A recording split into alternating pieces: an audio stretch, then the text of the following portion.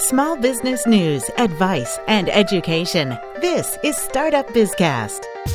Welcome, everyone. This is Startup Bizcast number 66. I'm your host, Steve Mullen, president of Endgame Public Relations.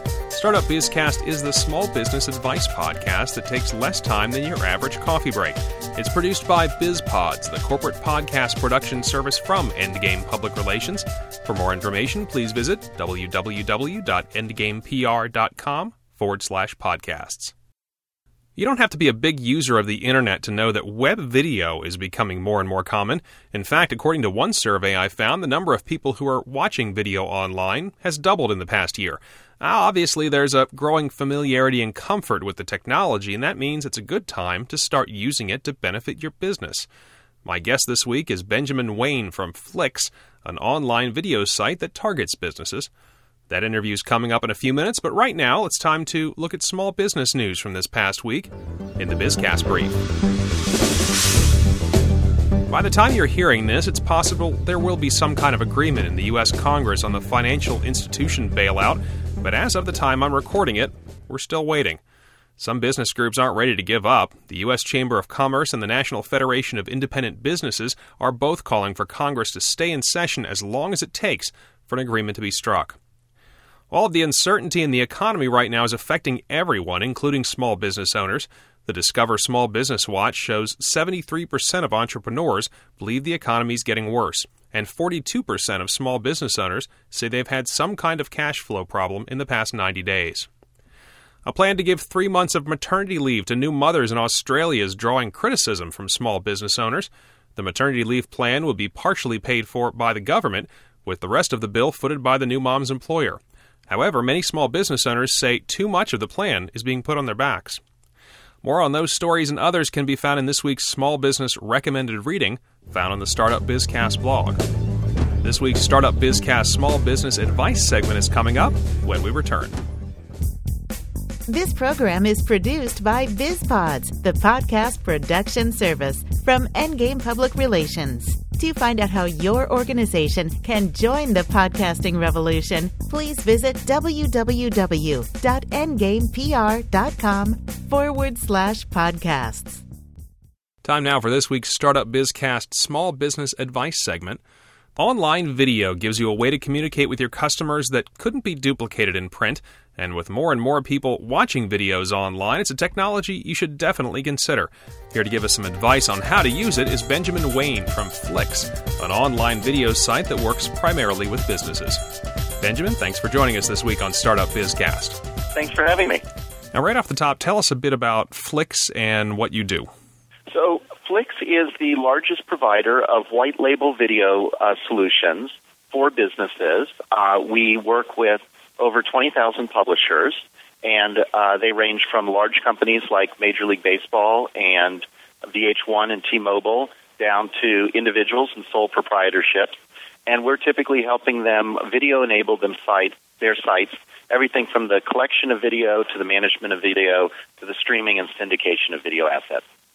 Now, part of my public relations firm is a video and audio podcast production service, so I know a little bit about this. I know I've definitely noticed an increase in the number of businesses that want to use video for branding, marketing purposes. What kind of increase have you seen recently?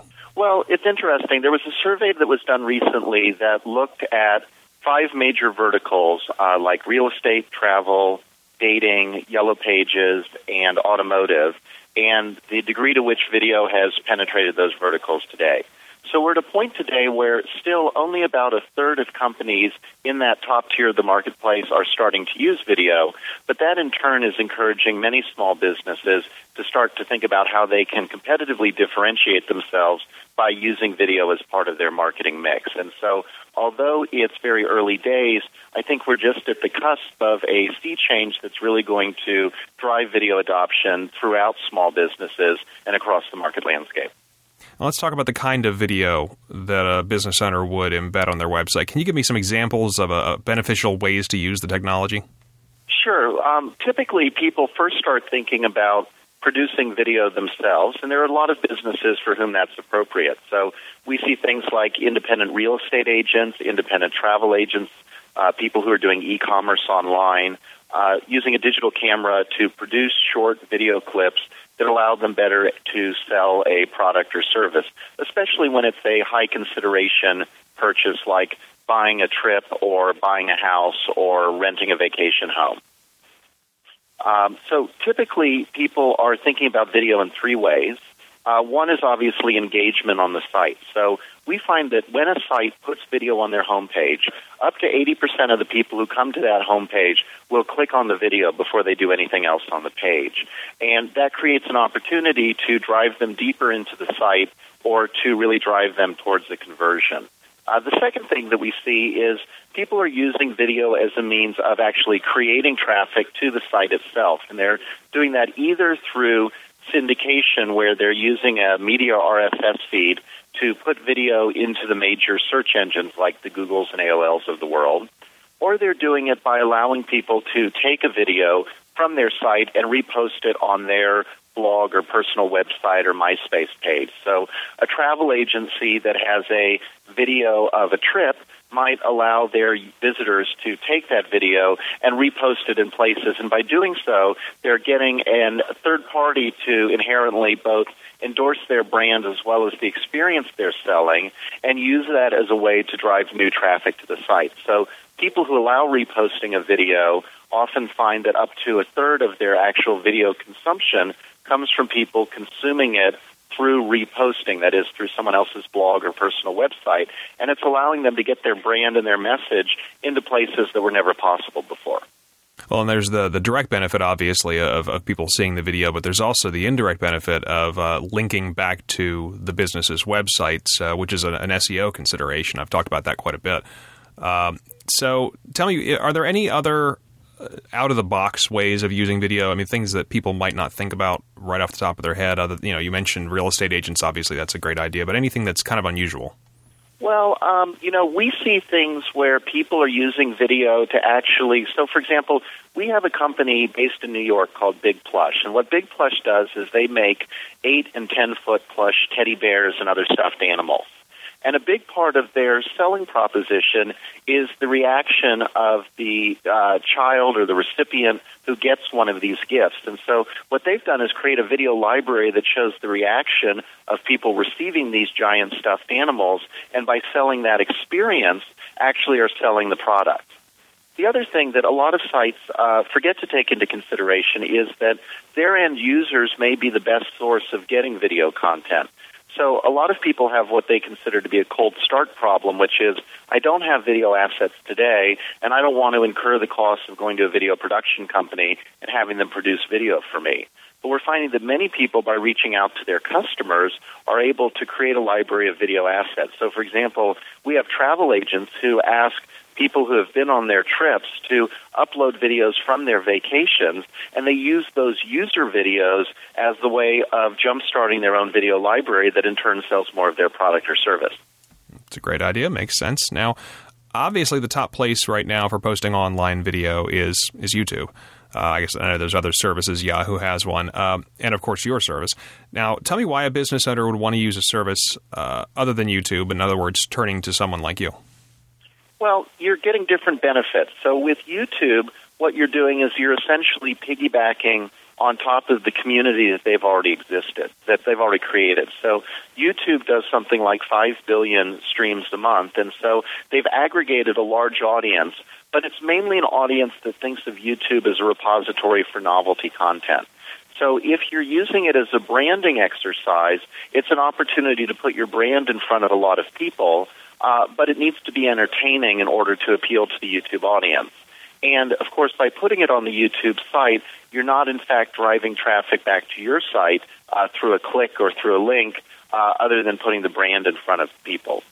The sites that we normally look at are looking at how do they enable video functionality on the site themselves, and especially if you want the ability to easily collect video assets from your user base and create your own collection of video assets that are displayed in your own brand as a seamless part of the site, that's where a solution like Flix makes sense.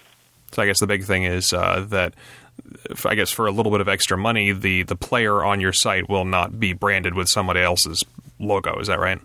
That's correct. And, if you think about YouTube, YouTube is thinking about how do they entertain a large audience of people, and most of the content they have is novelty content, and like everyone else in the industry, their major cost is bandwidth. So because the content is novelty-based, YouTube provides a relatively low quality of streaming because their audience doesn't really care if they're watching a skateboarding dog or something that's designed to entertain.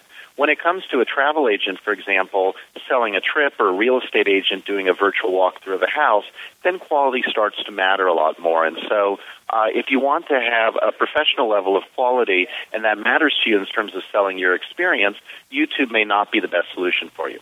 And I know there is a way to, when you're embedding a YouTube video, there is a way to improve the quality without, paying anything. But it is for more of the technologically inclined person. You have to know what you're doing a little bit.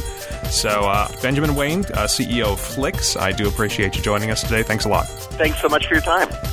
To check out how to use Flix, visit Flix.com. That's FLIQZ.com. That link's also available in the show notes for this episode. Just a quick reminder before I finish up, don't forget to join the Startup Bizcast group on Facebook. You can find a link to the group on the Startup Bizcast blog. If you have feedback on this or any episode of Startup Bizcast, or if you'd like to suggest a guest or a topic, please contact me. You can leave a voicemail on my new voicemail hotline number, 206-350-7905. That's 206-350-7905. You can also email me at info@startupbizcast.com or leave a comment on the blog. That's a wrap for episode 66 of Startup Bizcast. Thanks so much for listening. I'm Steve Mullen.